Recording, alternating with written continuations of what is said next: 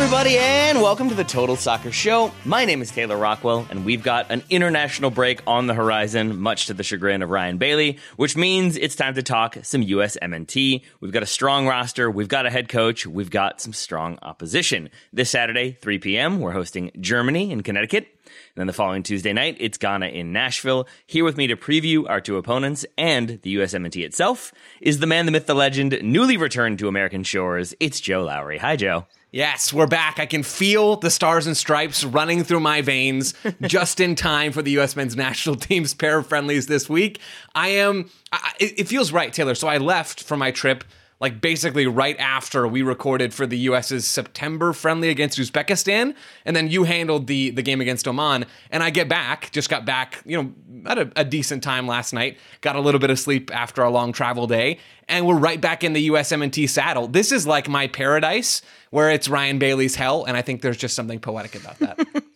So you can feel the red, white, and blue running through your veins. Can you also feel the jet lag running through your veins? How are you feeling after your international travel?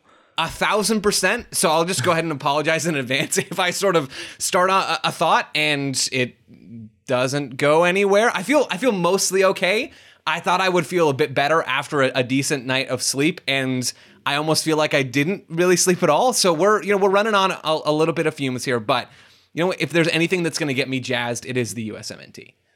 I'll say this, though. Listeners can't see. Joe is drinking an espresso. He's got a very well-manicured hairstyle going on. He's got an outfit clearly designed by the finest designers in Italy, and he's already been fired twice by Napoli. So in a lot of ways, Joe, it feels like the Italian influence is very, very on display today. The only thing that I wanted to pick up from Italy but wasn't able to due to customs issues was my pet duck. So that one didn't come through, but the rest of those Italian things, right on. And I feel like that has made me more and more equipped to talk about calcio on this show.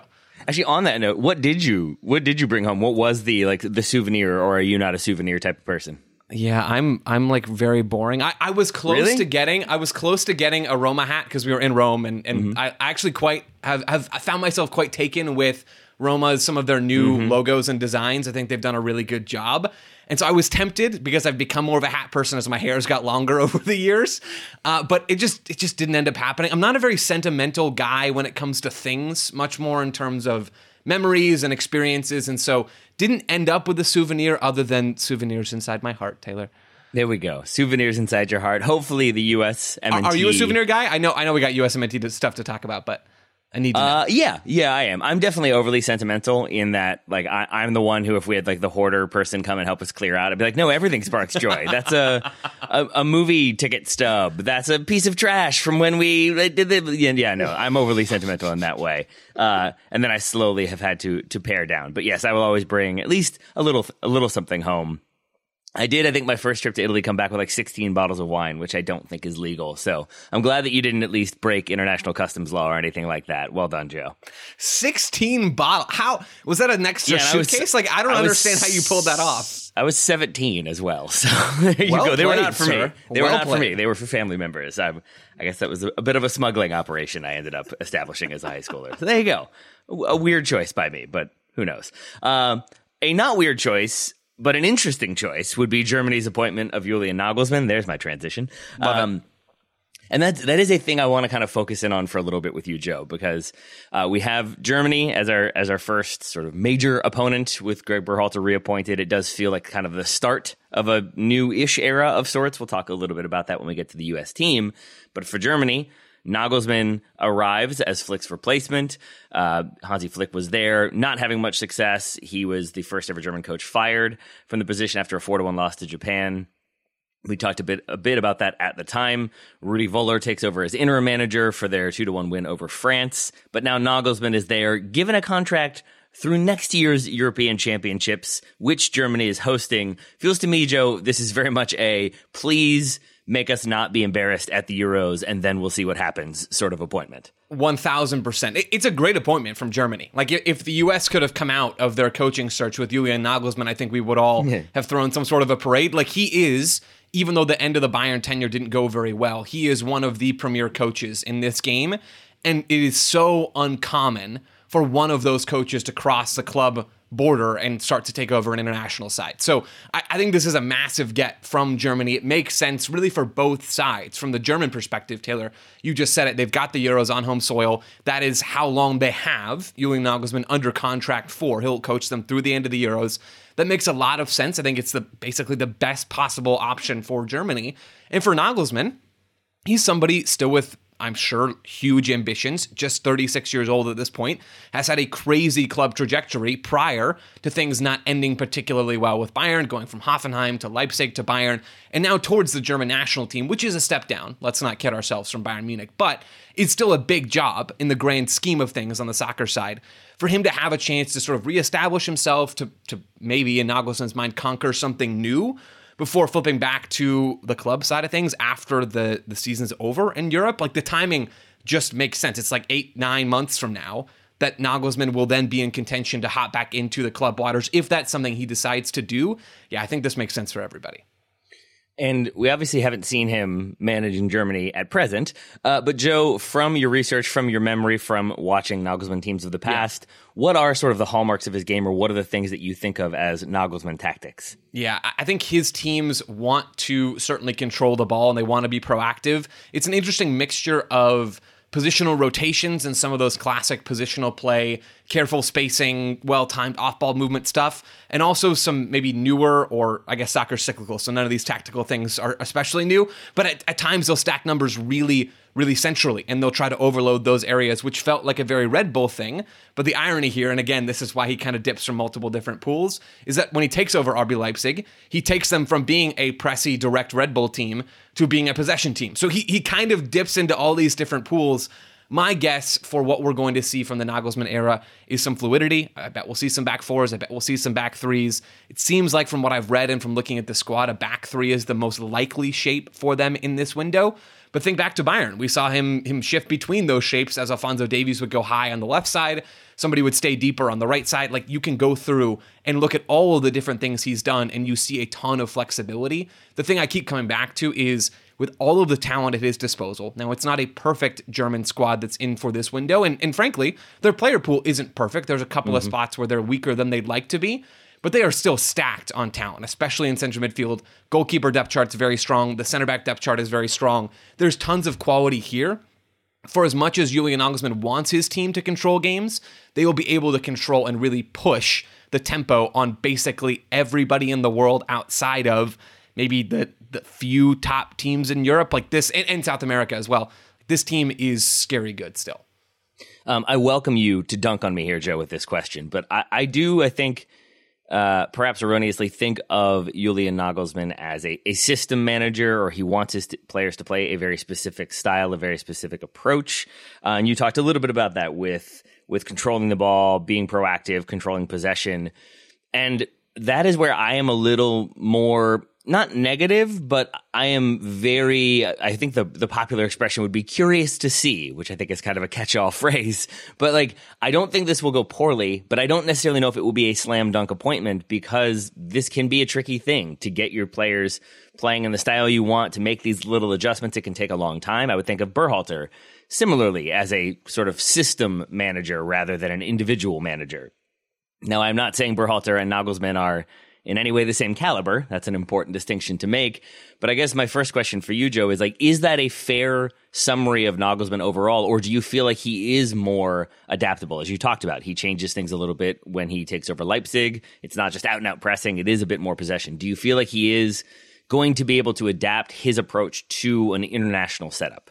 I think he will. I think Julian Nagelsmann is, again, one of the most capable coaches in this game. He's someone who talks about how, coaching is tactics, but it is also how you relate to your players. It's how you want to go and do all of the non-strategic stuff as well. It's going to be a challenge for him to go from having players on the training field 5 days a week in a game to going from that to basically having them for a week at a time every couple of months or 2 out of 3 months at a time.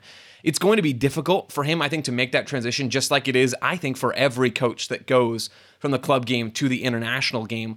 But I have a lot of belief in Julian Nagelsmann's coaching acumen. I think he is very, very sharp. I think he's very smart. I think he understands and will understand how to pare back some of the details in his game model to make it more digestible in these shorter windows. The other part here, though, that's in Nagelsmann's favor, and another thing that's going to make this Germany team scary for the U.S. men's national team, is these players know Julian Nagelsmann, or a lot of them do. They've either played for him or played against him. I bet you could go through most of this squad, and for 90% of it, that would be the case. They understand roughly how he wants to play. They understand roughly the things that he wants to do. And so it's not like they're starting from zero. It's not like they're starting from no instruction. Even Hansi Flick, right? Hansi Flick and Nagelsmann have different, sub-principles. They don't go about things exactly the same way. But there are similarities in how Germany was playing before and how they'll be playing now under Nagelsmann. So I don't think it's got to be this 0 to 100 thing for Germany. Maybe they're starting at 20 or 30 or 40, and Nagelsmann's going to try to get them to 80 by the Euros, and then, they're still going to be darn good then. Yeah. And I think it's a really interesting time period for Germany, because I think the Nagelsmann appointment is a major appointment, lest we forget. Like, he was the manager that took over Bayern, and I thought was going to be there for forever, still has aspirations to take over a big club, as you've already talked about, Joe. So this feels very much to me like a interim sort of gig, even if he is the permanent manager. Now, maybe the Euros go well and he takes it for another 4 years or another 2 years or whatever it may be. But it does also feel like it is Nagelsmann taking over the program, trying to sort of, I guess, resurrect his reputation after what happened with Bayern Munich and some of the way they kind of publicly trashed him, I would say, or just let some of the personal details and personal issues leak out. So I feel like he is on a redemption arc. But then this German team, as you said, it's not the strongest German team we've ever seen, but it is still an incredibly strong team because it's the German national team and they have a ridiculous amount of talent. This does not feel like a DOS reboot sort of moment. It doesn't feel like they're resetting the whole program and trying to rediscover things. It feels like we have enough talent, enough ability to do something at the Euros, but we do not have the timeline to sort of recreate things or reform the way we want to play. We want to basically host this tournament, go as deep as we can, not embarrass ourselves, and then we'll see what happens.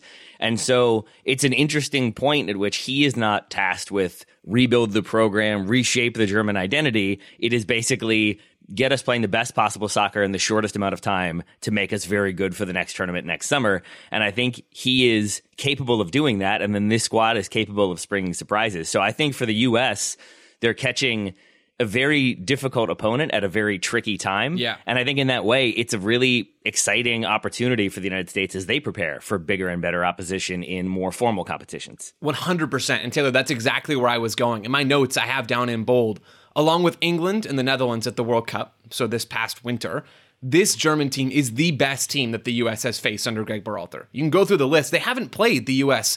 a lot of really good teams. Like, yeah, they played Colombia in a January camp. Mexico and Canada are still both strong in a general sense. They are teams that you expect to be at World Cups from now until the end of soccer as we know it. Like, they're capable teams, but the U.S. has not played the elite of the elite. They tried to get Argentina and Brazil for October, and CONMEBOL sort of scuttled all of that.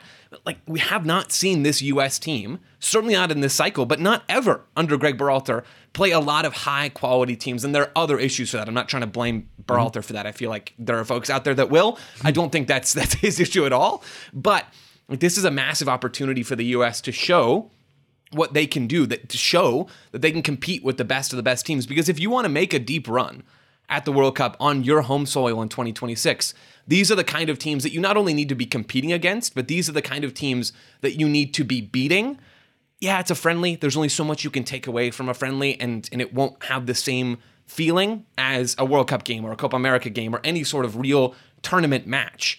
But I think we're going to learn a lot about the U.S. and about Greg Berhalter, about these players, and how they approach this game and how they actually execute against some of the best players that this world has to offer. A couple final questions on Germany before we take a look at Ghana. You mentioned that it's a strong team, but there's a couple spots where they're weaker than they would probably like to be or have been previously. My assumption is that you're talking about out wide, particularly in the fullback, wingback spots. When you look at this roster, I counted 7 defenders, 1, 2, 3, 4, 5 of whom are primarily center backs. So yeah, maybe that's a back three, as you said. Maybe this is Nagelsmann going with the kind of more prevailing, I'm playing 3 of the 4 as center backs or 4 of the 4 as center backs in a back four. But I feel like we're equally likely to get a back three, especially with David Raum and Robin Gosens as the other defenders. That feels like we could get some wing back play there. Where are there other areas of potential vulnerability that you spotted, Joe? I think the other area is still just the number 9 spot. Mm-hmm. Germany have not transitioned super gracefully from legends in that position to where we are now. Now, to be clear, like there are still really, really dangerous forwards in this team. But I think the most dangerous forwards are at wide or in the half spaces. Leroy Sané is one that comes to mind for me the most. I think he is in incredible form right now for Bayern Munich. You could have Jamal Musiala in the half spaces or at the number 10 spot. The same goes for Kai Havertz. The same goes for Thomas Müller. But that 9 spot is someplace where Germany aren't quite as dangerous as they are in other parts of the field. But yeah, Taylor, the 9 and the right side of defense are the 2 areas that I spotlighted.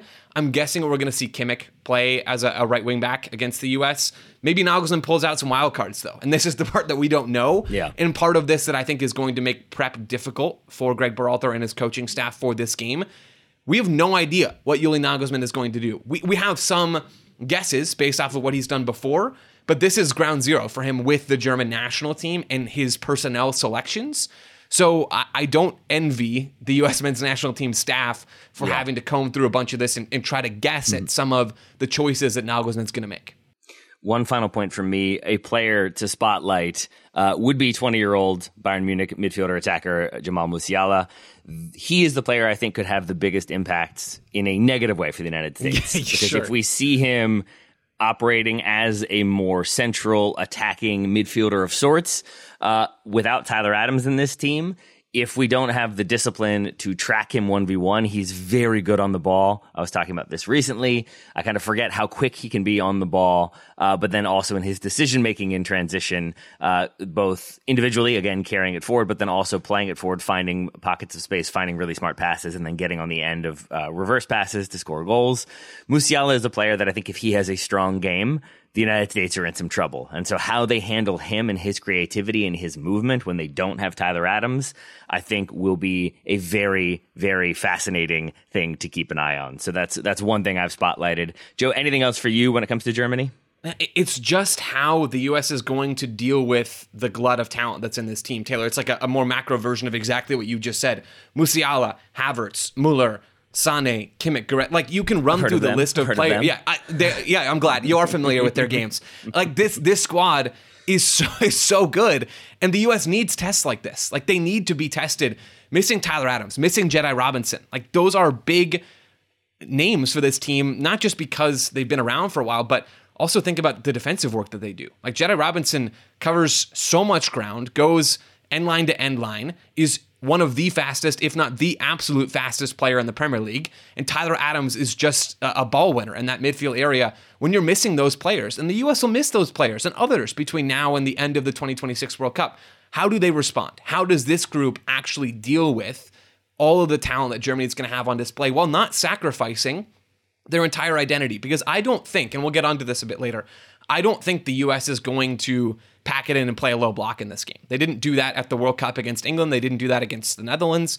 Yeah, they made some tweaks in those games. We saw a 4-4-2 defensive shape against England, which is not something that we'd really seen from the U.S. in quite some time. But in general, the U.S. is still going to use a lot of the same principles that they've used from Greg Berhalter's, from the start of his tenure and from a couple of different revamps along the way. So I'm fascinated by what this game is going to look like because I think it's going to be a really, really fun and potentially dangerous matchup for the U.S. I also think of it as kind of a free space for the United States in that if you lose to Germany, I don't think anyone is like furious about that one. I think a lot of people expect that to happen. But this is a U.S. team that has their coach back. Make of that what you will. But that means they're going to have more familiarity. There's going to be more, I think, nuance, or they're more capable of nuance given the familiarity with the system and how long they've played it. For Germany, I think there's a new manager. There's new players called in. There's 3 debutants, I think. There's 4 players that were frozen out that are back in the team. But there's also a ton of pressure. There's outside obstacles. Goretzka, who's in this squad, was publicly frustrated that they were playing these games at all, that he didn't feel like it made any sense to go to the United States and play 2 games and then fly all the way back to then resume the Bundesliga. There's been criticism of this scheduling, of this opposition. So it feels like there's more pressure there for Germany in a number of different ways.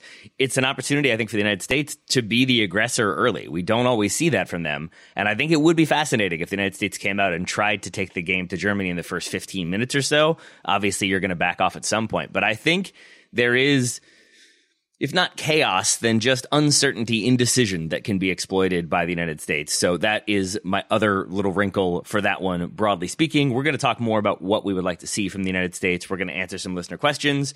But next, we're going to preview Ghana after taking a very quick break. Hey folks, this is Taylor from the Total Soccer Show, reminding you that we are inching ever closer to the start of the summer transfer window, which means there are teams that will buy and sell their players early, there are teams that will leave that business very late, and there are teams that will operate in between. But no matter what, it's going to be a chaotic situation. There's going to be offers coming through willy-nilly. There's going to be transactions to be tracked and processed and make sure that enough money is there. There's going to be probably angry clubs calling to complain. There are many things to deal with, and unfortunately for those clubs, there is no sort of business tool that makes things easier, makes transactions simpler, gets the business done efficiently and effectively. But for the small businesses around the globe, there is such a service, Shopify.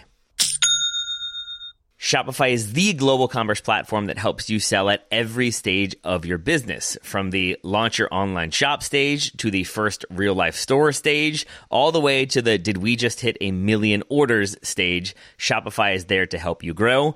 Whether you're auctioning autographed apparel or selling sleek kits, Shopify helps you sell everywhere. From their all-in-one e-commerce platform to their in-person POS system, wherever and whatever you're selling, Shopify's got you covered. Shopify helps turn browsers into buyers with the internet's best converting checkout, up to 36% better compared to other leading commerce platforms. And you can sell more with less effort thanks to Shopify Magic, your AI-powered all-star. And I really appreciate that about Shopify. No matter how big you are, no matter how fast you want to grow, Shopify gives you everything you need to take control and take your business to the next level.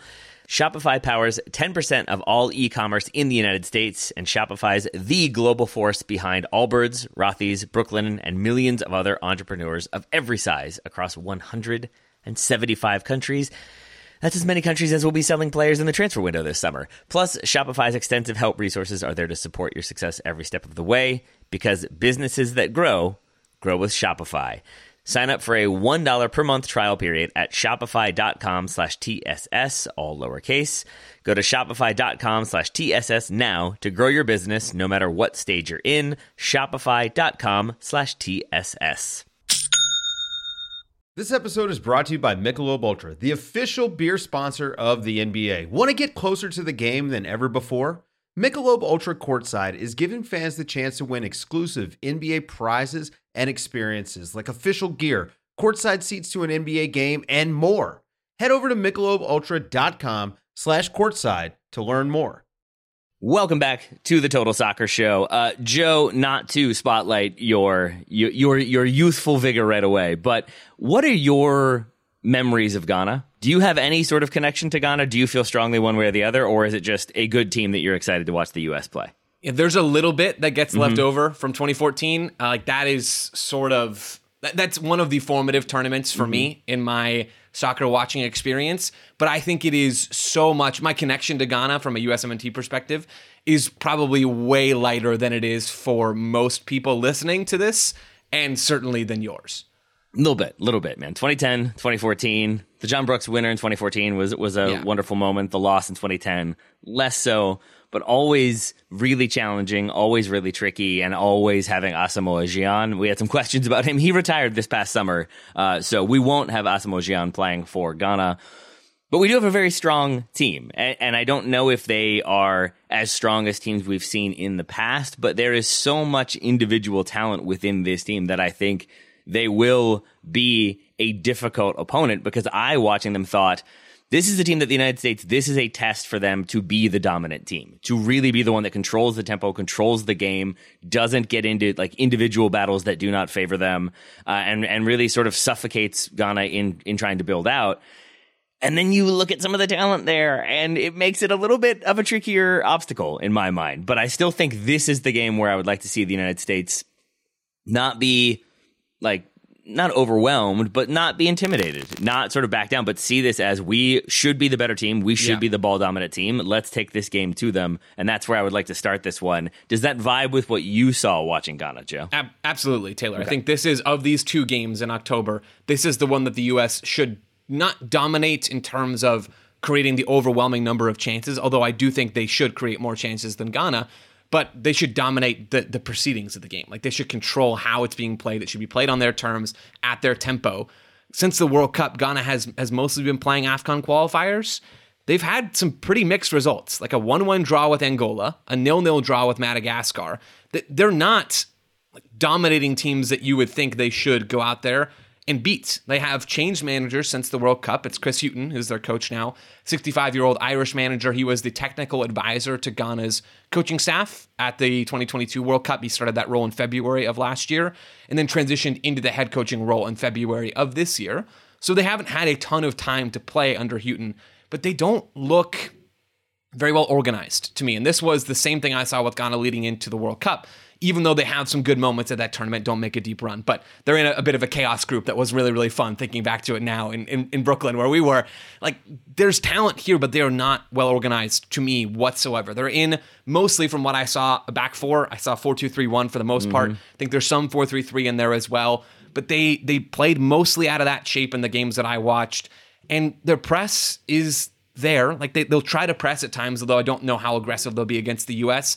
They'll use some man marking through midfield to try and block out those options. That's not uncommon nowadays, but they're not disciplined in how they press. They're not always pressing as a unit. You can tell that the general idea is there, but they're not really all on the same page. And then in possession, I don't think they look very well organized either. Their possession play seems much more improvised than pre-planned. Taylor, I don't know if you noticed any of this. Yep. The quality is there to shine through some of these things. Iñaki Williams, Mohamed Kudus, who I think is the star of this team. He can pop up in a bunch of different spots and played mostly as the 10 when I watched him. Thomas Partey deeper in midfield. I don't know how many of these players we're going to see and in what roles exactly we're going to see them. But like there's talent here. I don't think, though, that they're a very good team overall in terms of how they're coached and how they prepare tactically for games. Yep. You mentioned the 4-2-3-1 / like kind of a 4-3-3. I would extend that to even at times a 4-1-4-1. All of that is roughly similar. But I think it was interesting to me because of what that spotlighted was that you tend to have Elisha Owusu of Auxerre in the game that I watch, at least, staying deeper. He seemed to be the more holding, defense-minded of the midfielders. And then you had Abdul Samed of Len. He would be the kind of like number 8, the shuttling, but oftentimes getting heavily involved in the attack sort of midfielder. And then Mohamed Kudus as the kind of creative playmaker who stayed further up. So that would be the kind of midfield 3 that I spotted. Now, maybe that is Thomas Partey replacing either Abdul Samed or Owusu. That would be like the most, I think, talented player that you could throw in to further solidify that team. I don't know which one of those he would be more likely or better to replace, but I think that is a wrinkle we could see.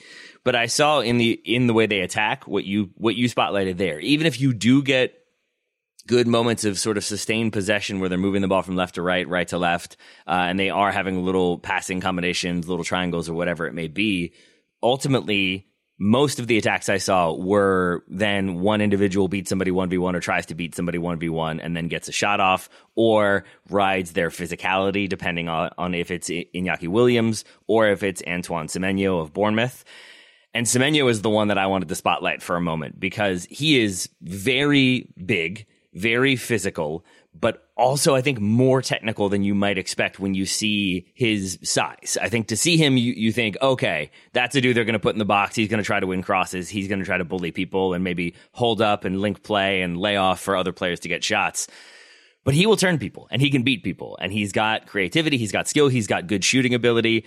He seemed to be the most consistently threatening of all the attackers. He was a late substitute in the game against Central African Republic, so maybe that's him coming on against tired legs that are sort of desperately trying to hang on, but he felt like he could be a difference maker. I don't know if it's him starting, if it's Williams starting, if they're some combination of the two, but to your point, Joe, it did feel more individual. So I think if the United States backs themselves to win the physical challenges when they're there, but then defends the unit, doesn't let gaps open up, doesn't get like overly caught in transition, I think that they can frustrate, and I think that they can do the job well enough to then allow them to attack this Ghanaian team, and I think the United States can have some joy there.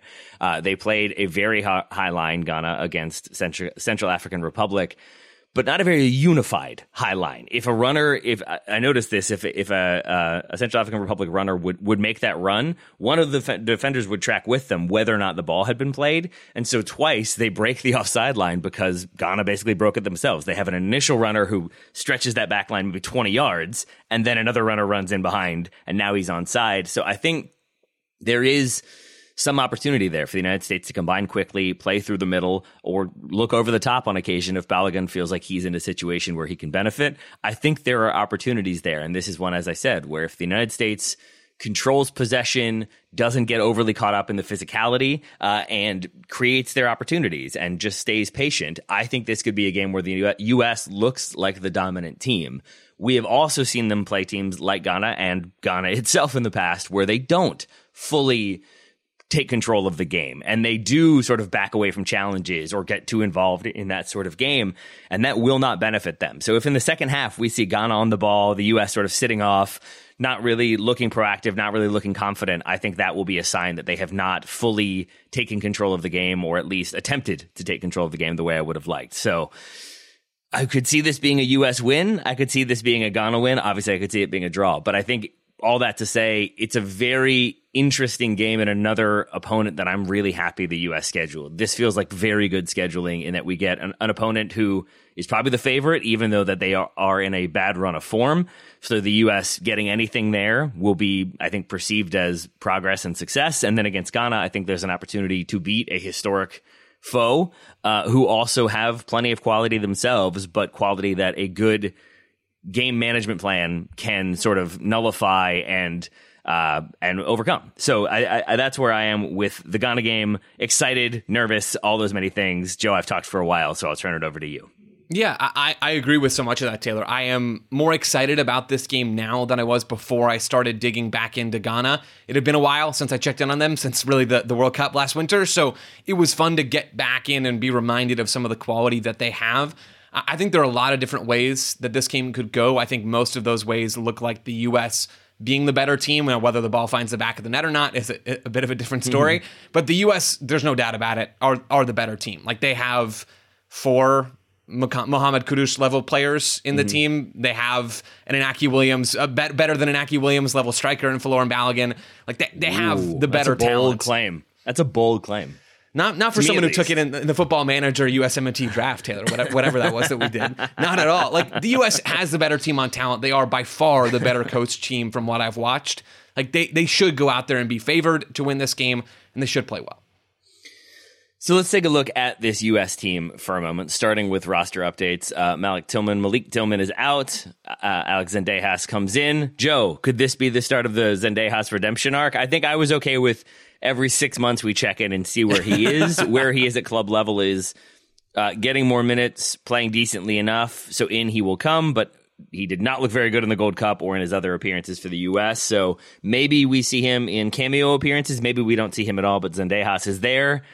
And this could be it, Joe. Maybe he ends up scoring 5 goals and he's our new starter out wide. Probably never say never, Taylor. Never say never, but I'll say it's unlikely. Yeah. I'm bummed about this. I'll say never. Malik Tillman, it feels like, had been coming into his own at PSV, starting to get some minutes there, and felt like this was going to be a good opportunity for him after starting the U.S.'s last game to play something of a role in these 2 games against better teams than we got for the U.S. back in September. Unfortunately, due to injury, that's not going to happen. I honestly don't have a big problem with Zendejas coming in. The U.S. now has more moving pieces and parts to manage with a U23 camp going on alongside. That's not the right word, but at the same time as this national team camp for the senior team. Now they have players kind of going into different pots and moving in different directions, going to different cities. The logistics are more complicated, so I don't mind Zendejas being the ad over someone like Taylor Booth, who's with the U23s in Phoenix right now. I think it makes sense. Booth also, easy for me to say, is not been playing a lot. I think he's just now getting back from an injury. So yeah, I don't expect Zendejas to seize a huge role here, and I'm bummed for Tillman, but I don't have any real issue with this. So a couple questions for you regarding what you want from the United States. We have some listener questions coming up. We're also going to talk about that Olympic roster. Joe, I may steal one of our questions here at this point. From Stu, should Berhalter set up the team to get a new set rhythm going, or should he set up specifically against Nagelsmann and the Germany team? I'm going to take that and extend it to basically, how would you like to see them approach these two opponents, broadly speaking? Do you want the same approach, the same players, roughly? Are you okay with a full changeover from one game to the next? I think I would rather see a very similar starting 11 over the course of the two games, with maybe a few changes here and there based on fitness, availability, limiting minutes, and the like. But I think mostly I want to see the U.S. continue to play in the style to which we've become accustomed, with roughly similar personnel. Yeah, if I'm Greg Berhalter, I'm setting up this team with pretty much my best 11 out there. And there are tactically some things that you want to do differently from Germany to Ghana. Like ahead of Ghana, you're probably going to emphasize some of your possession play more. You're probably going to emphasize some of those patterns more. And against Germany, you're probably going to work on your mid-block defending a little bit more, and where you want your wingers positioned, in the pressing cues, and which ones you want to use and which ones you don't want to use. And you might ease off the gas more against Germany than you will against Ghana. But I don't think Greg Berhalter is going to want these games to look wildly different. Overall, we know what he wants to do. He wants the U.S. to try to push the tempo, to control games in moments, and not ever be the team that's fully on the back foot. Like we don't see this U.S. team defend in low blocks for long stretches. That just does not happen. So I don't think it's worth doing that now against Germany, when you have the talent to go out there and some of the athleticism to try and cause them some problems. So there's a balance here. In terms of the lineups, Taylor, I am 100% agreed with you. In my mind, this camp has really one primary purpose and one secondary purpose. The primary purpose for a lot of these camps, actually, not just this one, between now and 2026, is to get the core group of players playing together and playing better than we saw at the 2022 World Cup. Now, I don't think it was a bad showing for the U.S. at the World Cup. I really don't.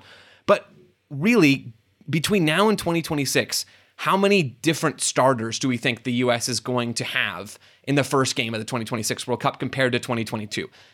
I don't think there are going to be a lot of different players in that 11. I think we're going to see, Taylor, you and I could probably name 7 starters, and we could check this back in 2026, and we probably would be right. Turner, Chris Richards, Serginho Dest, pick any 2 midfielders. Christian Pulisic, Tim Weah. Obviously. Yeah, Ferreira, Will Trapp. Like, you can run through the list, right? Like, all these guys, we can name them now. It's unlikely that they end up getting booted. It's not impossible, but it's unlikely. And certainly as things stand right now, there's not enough pressure to take minutes away from a Pulisic, Weah, Balogun front three, or from a Chris Richards, Serginho Dest, Matt Turner, maybe Miles Robb. Like these pairings are still worth putting out there because there's not enough pressure to really boot them out of this team. So that's the primary purpose. Like, let these players play and let them get better, and let them get better together. Let them develop in the final third. Let them work on those patterns. I think that is by far the most productive thing the U.S. can do between now and 2026. And the second thing, the secondary purpose, is to get a few of the players that maybe are vying to come in and take a spot, or are vying for a depth position. It's to get them minutes. It's to test out Joe Scally in a game maybe like this against Germany, and I do have him in my starting lineup for this game. It's to get Miles Robinson minutes in a game that has high stakes. It's to get maybe Kevin Paredes 10 minutes off the bench and see what he brings. It's to get those players that aren't locked in an opportunity and some exposure in these games. So I think if I'm Greg Berhalter, I am rolling out the guys in both of these games for as much as it makes sense fitness-wise with a congested fixture list, and I'm trying to get them to play as well as they can and supplement them then with some of the secondary players that their roles maybe are not quite so clear.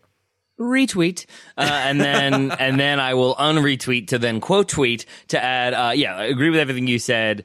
And I think that trying to game plan specifically for Nagelsmann in Germany when we don't know what they will look like, what that shape is going to be, what their style is going to be, what their approach will be, who the players will be even on the starting 11, that is. I think you're absolutely right. That then like sitting in a shell and seeing what they do, you might still be at a loss because maybe they're going to do something entirely different. And now you sitting in a shell doesn't really prepare you at all for that. Whereas I think what makes sense to me is play your game, establish the rhythm that you talked about, but I think be able to adjust and be aware that you're going to need to adjust probably pretty quickly, because as soon as there is a wrinkle of, oh, Musiala is picking up the ball here, we didn't see that. Oh, Sané is doing this, is shifting in and someone else is going out wide. You have to be able to adapt to that. And that's what I want to see the US do. Play their game, but adapt as needed, and hopefully bend, but don't break. So, Joe, you've teased your starting 11 a little bit. Let's tease it by taking one more break, and we'll be back to give our starting 11s for the Germany game, answer a few questions, and do some Olympic roster chat as well. Back soon. This episode is brought to you by LinkedIn Jobs, who would like to remind you when you're hiring for your small business, you want to find quality professionals that are right for the role. You don't want to end up with Ryan, Graham, and Joe. Just kidding. Just kidding. Very much just kidding, because I was very fortunate to have the three of them all join the show, and I had existing relationships with all three of them that allowed me to know that they could handle the amount of work that would be required, that they could be diligent in their tasks and be very effective on mic, and all three of them are. But again, that's because you have the existing relationship. If you don't feel like you have that with potential hires, then LinkedIn is going to make it very, very easy, and they're going to make it feel like you're connected to that person. They have a vast network of more than 1 billion professionals, which makes it the best place to hire because it gives you access to professionals you can't find anywhere else. But when you are setting the requirements and making it very specific as to what you're looking for, you can very quickly narrow it down to find the right candidate for that position. Hiring is easy when you have that many candidates. So easy, in fact, that 86% of small businesses get a qualified candidate within 24 hours. And LinkedIn is constantly finding ways to make the process easier. They even just launched a feature that helps you write job descriptions, making the process even easier and quicker. 2.5 million small businesses use LinkedIn for hiring, and you can too. Post your job for free at linkedin.com/TSS. That's linkedin.com/TSS to post your job for free. Terms and conditions do apply. Thank you very much to LinkedIn for sponsoring today's episode.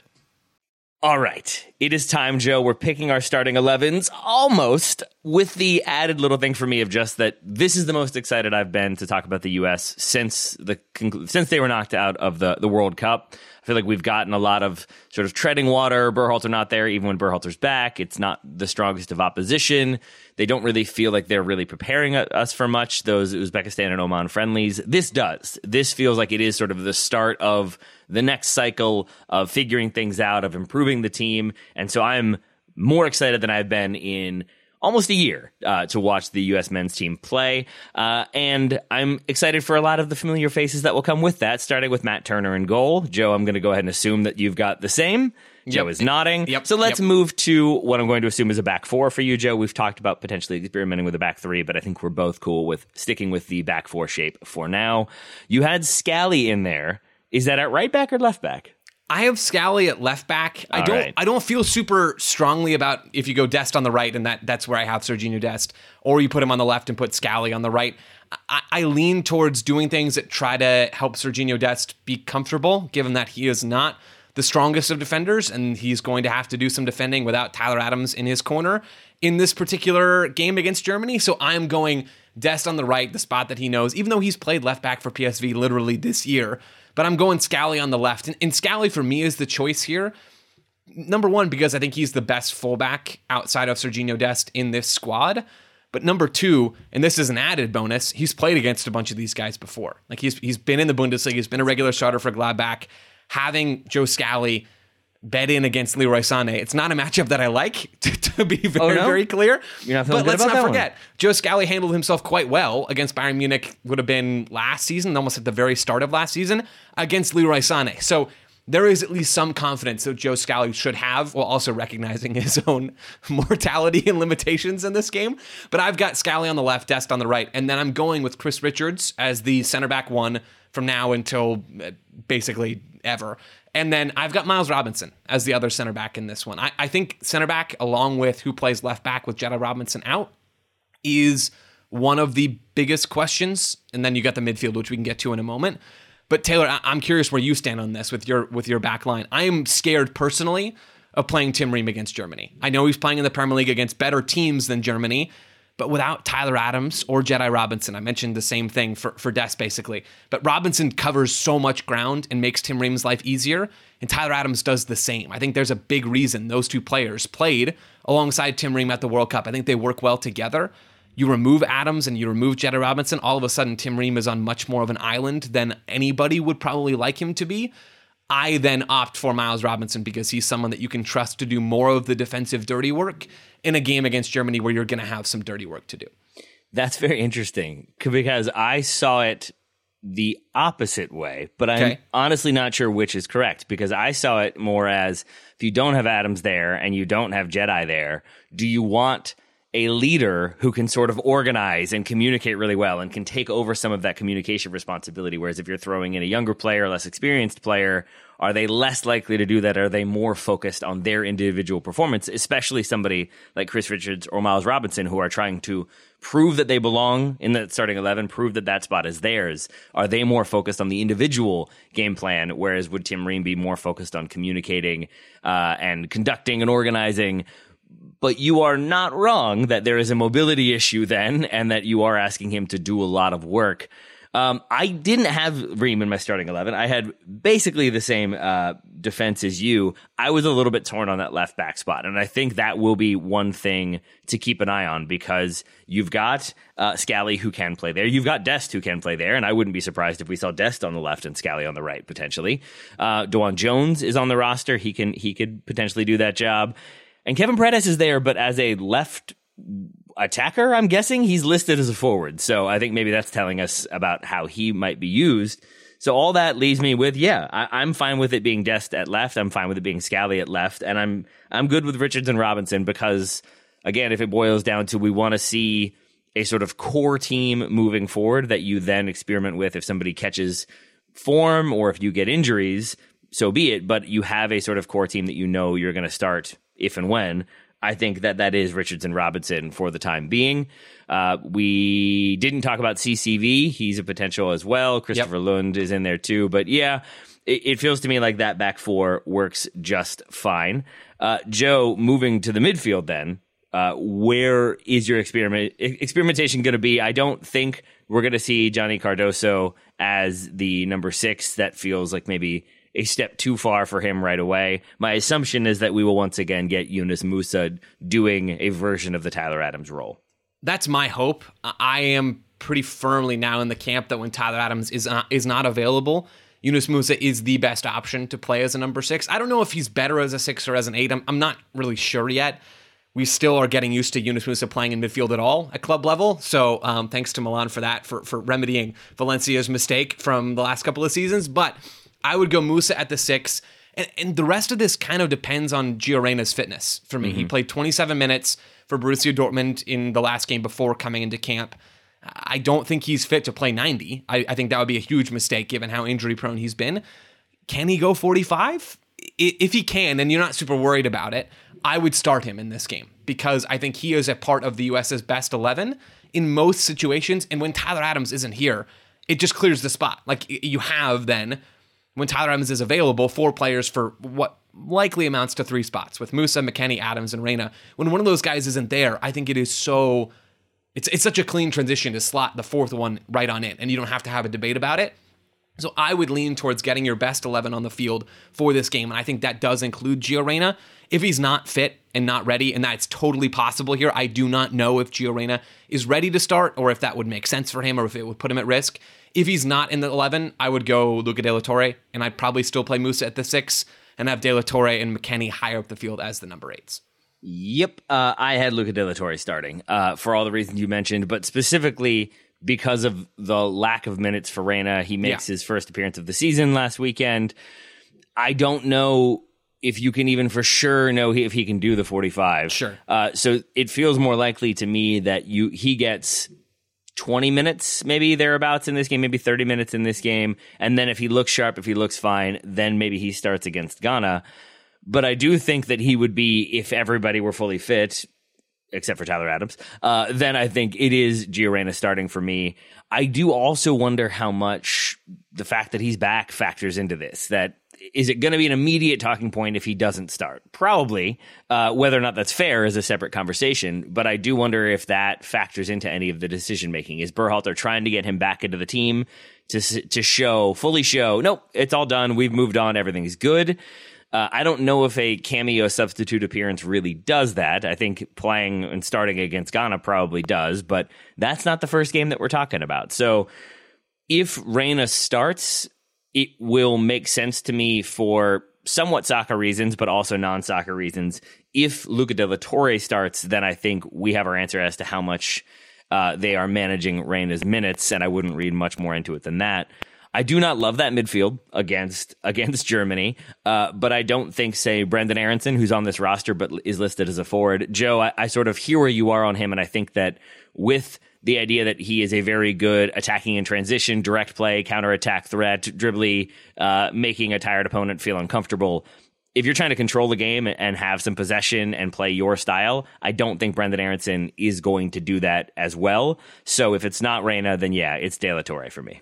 Yeah, Aronson is an interesting shout, though. And I think there is a potential that he starts in this game. I don't know that it's the most likely option, but we saw the U.S. go to him in the Nations League final against Canada and played him in midfield, and he did a ton of work helping Joe Scally on that right side, doubling up Alphonso Davies. And Germany don't have Alphonso Davies, obviously, in this team, but they have a lot of attacking firepower, and it's possible that Berhalter kind of revisits that and goes to the guy with the next highest engine in this team after Tyler Adams and just says, hey, like, you're going to be a workhorse in midfield. Yeah, we know you're going to lose some 50-50s because you're a stick, but like, you're going to go out there and try to apply as much pressure on the ball as possible. I don't think that would be my first choice, given that I put Reyna in and then De La Torre after him if that doesn't work out. And I think it is more likely than not that we see Gio Reyna come off the bench. But if he's fit, I think you got to start him in this game. But Aronson is somebody that I would not be shocked at all to see in this starting lineup. And I'm guessing you don't have Leonard Maloney starting in in game? I don't. He plays in Germany, Joe. Got a lot of experience against German opposition. And by my Joe Scally logic, there is some value in Maloney. I still haven't watched a ton of his game, but I'm not super sure that we're going to see a ton of him in this window or going forward. But time will tell. Time will tell indeed. Front three, Pulisic, Balogun, Weah. We'll get some substitutions. We'll get some different looks, I'm sure, but that is the front three, and that is the front three. I'm not sure how much else we need to say about that aside from it good, and I'm excited. Yep, retweet, all good. So that leaves us basically the two main question marks, curious to see sort of positions would be who is the other midfielder in that midfield three, assuming it's Musa and McKinney, and then who is the left back.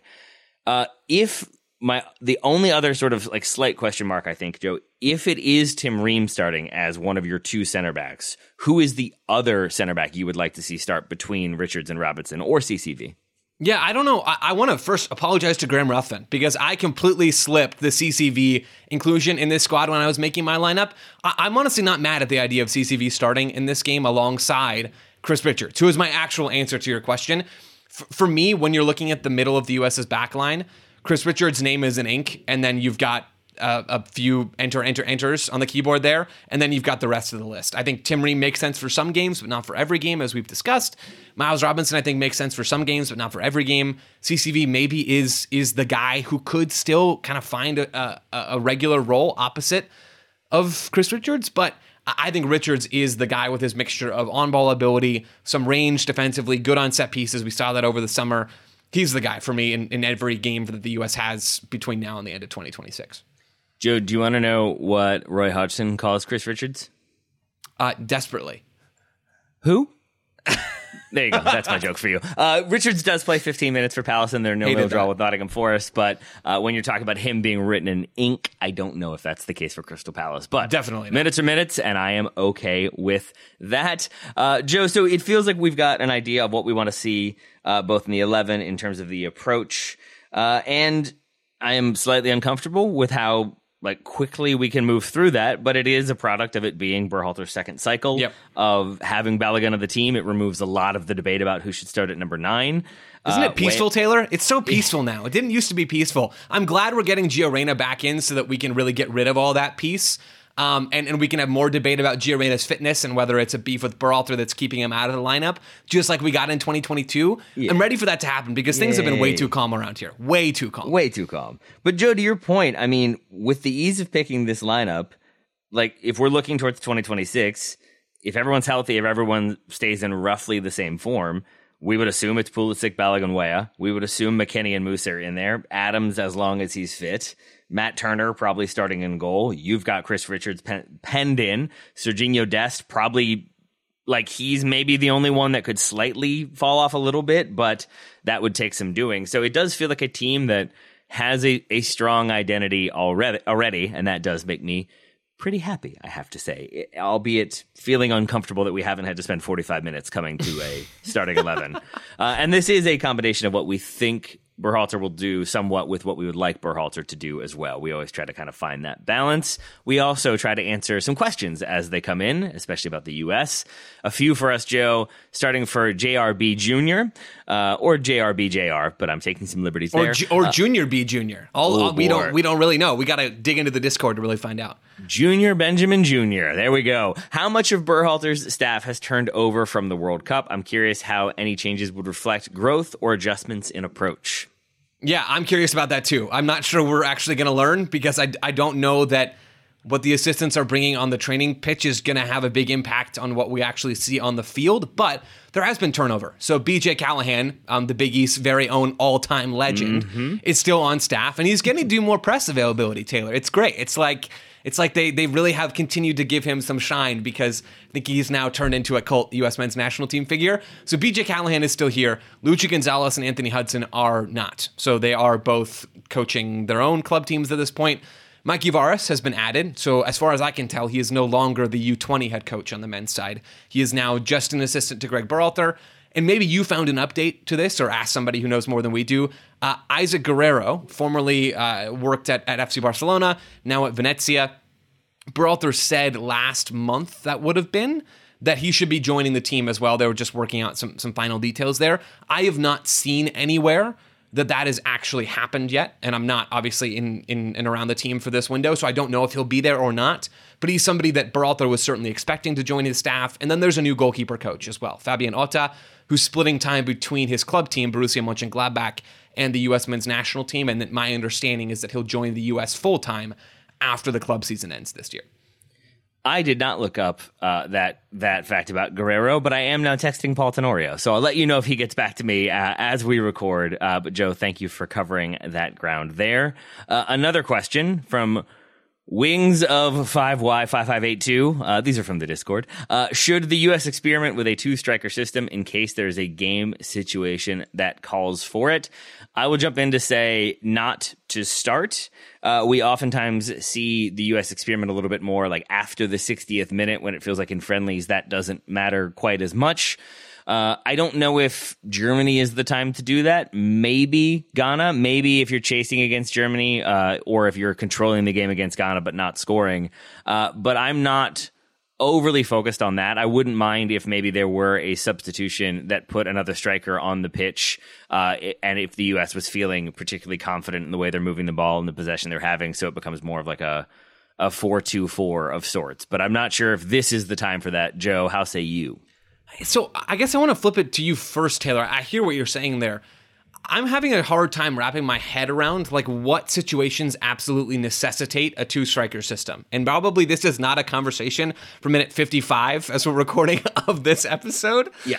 But like, do anything outside of like chasing a game late where it makes sense to put another body up, likely a bigger body. Is there another moment where you're like, we have to have 2 strikers right now? I mean, I guess only if it feels like we're playing opposition that is going to be like bunkered and there would just be a ton more opportunity for like goal scorers to score goals, but then the argument is, well, why not just play the system to which we become accustomed, where we have more familiarity, and back the system to help create those opportunities? No, I think it only really does just come down to there is so much attacking talent on the team and coming through, and you do have one, like with Ricardo Pepi playing well and scoring goals for the U.S. There's an argument of like, oh, you've got Pepi and Balogun. Do you see what their chemistry is like? Do you play Timothy Weah central? Do you put Brendan Aronson as like a support striker and see what he can do there? But all of that feels like sort of throwing stuff against the wall experimentation, and I don't know if that's necessarily what we need in this one. That feels more of a, okay, we're trying to make something happen. Let's throw on another attacker and lose some of the shape. And I feel like that's probably where we would see two strikers. Outside of that, not really a thing I'm needing them to experiment with. Yeah, I'm right there with you, right? I think outside of some obvious tactical moment that Berhalter sees on the horizon where it makes sense for them to go with two strikers, I would rather spend these minutes refining the current setup. It's what I said earlier. I would rather go down the path that's already sort of established, and we can see real potential in. Like the World Cup, there was potential there for the U.S. dominating regional opponents this summer. Like there's real opportunity for this team to continue to grow and become better than they are right now. All my chips are sort of in that camp right now, especially because I don't think there's a two-striker group that is so delicious that you like have to take a winger off the field, or you have to take a midfielder off the field. I don't think Pepi and Balogun's profiles wouldn't work together, but I don't think they're like crying out to start together. And I don't think Pepi is right now at the level. He's not really playing a lot for PSV. I know he's been good with the national team, so that is important, and I'm glad that that's been the case for him. I weigh national team contributions in camp and in games heavier than I weigh club form, but still, I don't see like a ton of obvious reasons to go to that two-striker setup right now. Agreed. Joe, a big, massive update from Paul Tenorio, who responds, no idea. I get there on Friday, might be able to see it training. So I guess check back in Friday, listeners, for that update on Isaac Guerrero from Paul Tenorio. I'm sure it will be there Friday. Everyone is trembling with anticipation. I cannot wait. Paul, please, make it Thursday. Book your travel one day earlier. We're dying over here. It's that critical. It's that critical that flights need to be changed, for sure. Final question, which segues nicely into talking about the U23s for a moment, from Harrison on the Discord. Will U23 players, Reina, Balogun, some others as well, who start for the USMNT go to the Olympics? Should they? My answer to that is probably not, because we have a roster of players called in. It feels like they are sort of doing that delineation between teams that we've seen them do before. We're not going to get a ton of back and forth. I also think with other obligations for the senior team next summer, you're less likely to see players playing in two tournaments or leaving the senior team to go play in the Olympics. So that's my assumption at present, is that you'll see more of a younger, less experienced team with the U23s, with maybe a few sort of fringe eligible squad players thrown in there. And then obviously you get the 3 overage players for the Olympics. And my guess would be that those will be, again, sort of less critical senior players who maybe deserve an opportunity or are in form where they deserve a shout to see what they can do. Yeah, there could be a little bit of overlap, but I would expect that overlap, if there is any at all, to come from the fringe guys with the senior team that are going to be on the fringes of this roster and on the fringes like in November and all those kinds of things, rather than a Reina or a Balogun or a Musa. I think we're very, very, very unlikely to see that, simply because of the schedule. The Copa America, you mentioned it, it's in June and July of 2024, and the Olympics is in July and August of 2024. So if you have a player playing in both or at both tournaments, that means they are literally playing soccer year-round, because that is your off-season, and you've now just completely lost it to international play. I do not think U.S. soccer is going to do that. Now, again, it's possible that, I don't know, let's pick Kevin Paredes. He's in camp with the senior team right now, not the U23s. It's possible that for some reason he doesn't play at all at the Copa America, but is called in and goes to fly over to Paris for the Olympics. Like, that's not unfathomable, but every sign coming from U.S. soccer is that there's going to be that delineation, Taylor. That's the perfect word that you used, between the senior group and the U23s. And so I think if we're going to get like senior pool players that maybe would get into the Olympics, maybe that's somebody like, say, Josh Sargent as an overage player who is playing, scoring, doing okay, but not really in or around the senior team at time of recording or in this squad or anything like it. So I think we could get a little bit of crossover there, but I don't see any of the huge names that are eligible going, and I don't see any of the huge names going as overage players either. There's always that temptation, since as long as I can remember with U.S. Olympic teams, of thinking, but maybe they're going to send their best player, and then it's almost always like a goalkeeper, a veteran defender, and a veteran attacker who maybe isn't that like top tier of attackers for the United States. So that's my guess as to what we'll get in terms of that crossover. In terms of that squad, Joe, we have a team that's called in, 23 players called in to training camp for preparations for the Paris Olympics in 2024. Do we want to run through all the names, or do we just want to talk about the ones that stood out for whatever reason? Yeah, let's run through all the names in painstaking detail and their hometowns and their No, let's just do the highlights. Give me a name. I got hometowns for you, my friend. Good. Let's do Chris Brady. I think is it Naperville? Is that where he's from? I'm pretty sure. Somewhere. Naperville, it's a Chicago Illinois. Suburb. Yeah, there it is. That's not even that's off the dome, folks. So you don't have to believe me, but that's true. That is troubling. It is extremely troubling. Before we get to the names, really quickly, I'm not proud. No. Joe, you're there? You're already there? Yeah, jet-lagged me still got that one. Oh, God. That is concerning. So to lay the groundwork real quick, the USMNT headed to their first Olympics next summer while Taylor gains its composure for the first time since 2008. I'm so disturbed that you knew. I'm sure it was just like a thing that was in your brain from reading that squad, but all the same, Joe, I have some concerns that you know the U23 hometowns. Yeah, it's not great. I think Brady is probably one of the only ones I could get. I looked it up for something else now recently. You say that. Yeah. And maybe looking through the squad, refreshed it. I don't know what it was, but only U23 players along with 3 overage players at the actual Olympics. So that means players born on or after January 1st of 2001 are eligible in that U23 category. That's how the ages are going to work for this competition. Given the timing, as we talked about, lots of young players, lots of fringe guys, not a ton of players that you're like, this guy should be with the senior team right now. This group is coached by Marko Mitrovic, certainly with input with the rest of the staff in terms of his selections. And by staff, I mean Berhalter and the rest of the sporting side on the men's side of U.S. soccer. He announced his roster on Sunday. There are some limitations for this particular camp. Games in Phoenix against Japan on Tuesday. I don't know why I read that one first. They play Mexico tomorrow. That's the first game. Then they play Japan on Tuesday as we're recording right now on Tuesday, October 10th. Those are at Phoenix Rising Stadium, so not the Cardinals Stadium. Small crowd. I'm expecting. Are you going? No idea. I'm going definitely to the first one tomorrow.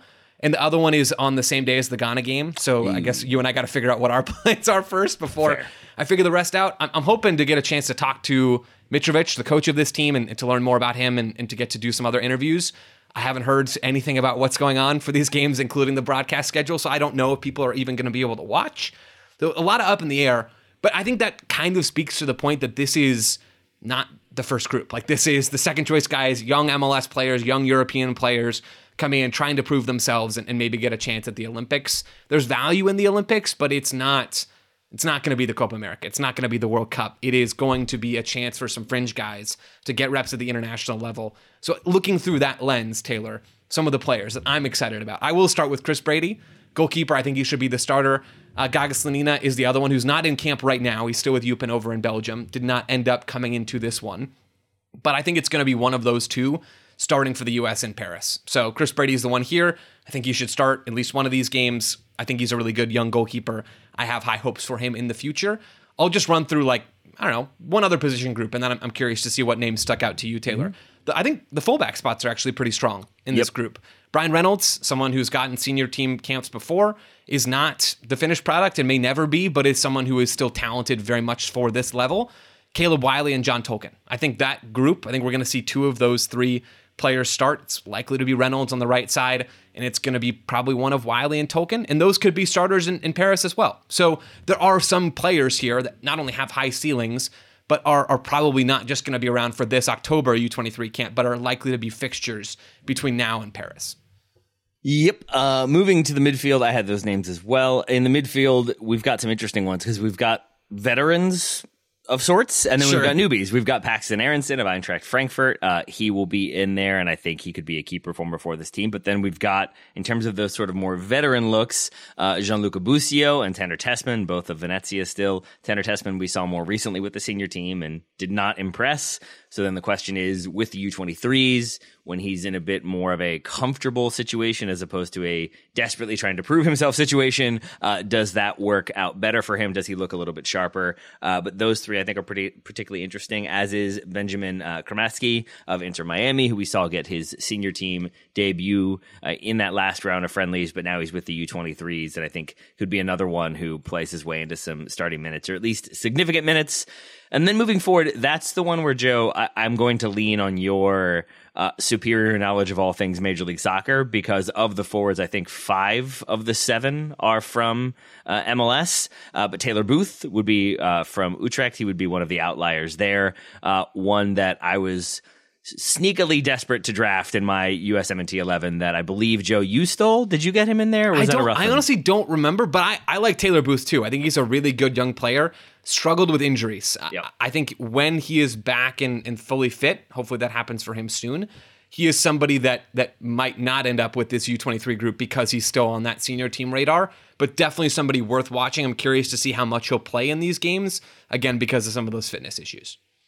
Any of the other forwards that stand out to you? Any of the other attackers or any of the midfielders I didn't mention? Jack McGlynn, Aiden Morris, Obed Vargas. Yeah, Jack McGlynn I am excited about. From what I've read, Ireland are coming after him pretty hard. So we'll see what happens there. But I really like his game. Sweet left foot, maybe the best on this side of the Atlantic. I'm not trying to be hyperbolic. He is incredible on the ball with that left foot from deeper areas, especially as a number 6 or a deeper number 8. I like McGlynn a lot. I hope we see him play over these games and certainly heading into next summer. Higher up the field, Taylor Booth was on my list. Bernard Kamungo was on my list. I don't know exactly what his level is still. He has an incredible story, and I want to shout out all the folks who have covered it. John Arnold, I think, wrote about it for The Striker a while back. Taylor Twellman on his new podcast just did a full-length feature about Kamungo. From Tanzania, was a refugee there, ends up coming to the United States, comes to Texas, plays high school soccer there, and is really, really good. His brother convinces him to try out for North Texas SC, I believe, and pays the $90 tryout fee for Bernard, and he becomes a real part of that team, was good in MLS Next Pro last year, and is now a part of FC Dallas's first team. Awesome story, and so cool to see him in this camp. I am so much in love with that selection, and I think he could have something in terms of being a real part of this team as they march towards next summer. So he's someone I'm watching at the striker spot. And this, I bring this up because I think it's relevant not just for these 2 games that probably nobody's going to watch, but for next summer as well. There aren't a lot of U23 strikers. Like Jesus Ferreira just misses the eligibility cutoff by like 7 days. Duncan Maguire is the only true number 9 in this team. Rookie for Orlando City. I think he's 22 years old, so not young, came through college, is a decent prospect. I know Doyle likes him a lot. I'm not quite as high on him, but has a bunch of goals this year. Just doesn't get a ton of really excellent chances. Doesn't find a ton of those chances, but is a traditional kind of fox in the box number 9. Good frame, decent instincts, moves pretty well. I just think he needs to take his game to another couple of levels before he's involved in a ton of these kinds of conversations. But he is certainly a beneficiary of the fact that there are just like no other U23 number 9s that are pushing to be involved. I bet this is where we see one of those overage spots used for next summer. Yeah. And are you with me that feels like he could be one of the people who are not even like on the bubble, but in the depth conversation, like a Josh Sargent? Yeah, Sargent, Vasquez, Haji Wright, like anyone. I bet just not Pepe or Balogun, because I think those 2 are going to be at the Copa America for sure. And Berhalter's really only been bringing 2 9s recently. So I would expect Sargent, Vasquez, Wright, maybe Ferreira as well. Like it could be really any of those guys. How weird would it be if it was like all 3? That was all 3 overage spots. I love it. I love it. That's when you rock out the 2 striker setup or the 4 striker setup. There we go. Taylor, we're on to something here. Let's Bring do them it. all. I'm also pretty fascinated by Bernard Kamungo. I was not familiar with that story, Joe. And I know if you do attend the games, if you do get a chance to talk to the players, I need to know what it's like for him to have been relocated to Abilene, Texas, in the middle of Texas. I feel like that would be a slight transition, but it seems like it's gone well in that he is now playing and scoring goals for FC Dallas and doing big things and in the midfield conversation. So that makes me very, very happy, and that's a great story to track. Joe Lowry, thank you for on your return, while jet-lagged, without a ton of sleep, still knowing birthplaces of U23s, tactics of Julian Nagelsmann, many, many other things. A standout, stellar performance from you, my friend. Thank you, Taylor. I am a bit shocked that we made it through this whole show, and I'm still saying words that hopefully make sense. Yeah. This was awesome. I am, along with you, stoked for this window. Like, I'm excited to watch some of the kids play in my neck of the woods, and also really excited to watch these Germany and Ghana games. It is, like you said, it is the most excited I've been about this USMNT squad since the World Cup finished, and that's fun. I'm looking forward to it. I'm still shocked we made it through this whole thing, and I'm hopefully saying words that make sense is the motto of the Total Soccer Show. So, Joe, thank you for reiterating that here at the end. Thank you again for your performance. Listeners, thank you so much for listening. We will talk to you again tomorrow when I believe we are reviewing the Beckham Netflix documentary. Is that correct? Is that what we have scheduled? That is confirmed, and you, listener, know just as much about that as I do because I have not watched any of it yet. That's going to be on my list for today. Yep. I blame the Discord. I've seen the one clip of Posh trying to lie about her transportation to school. I'm going to guess there's more to that documentary than that. We'll find out tomorrow. Talk to you then.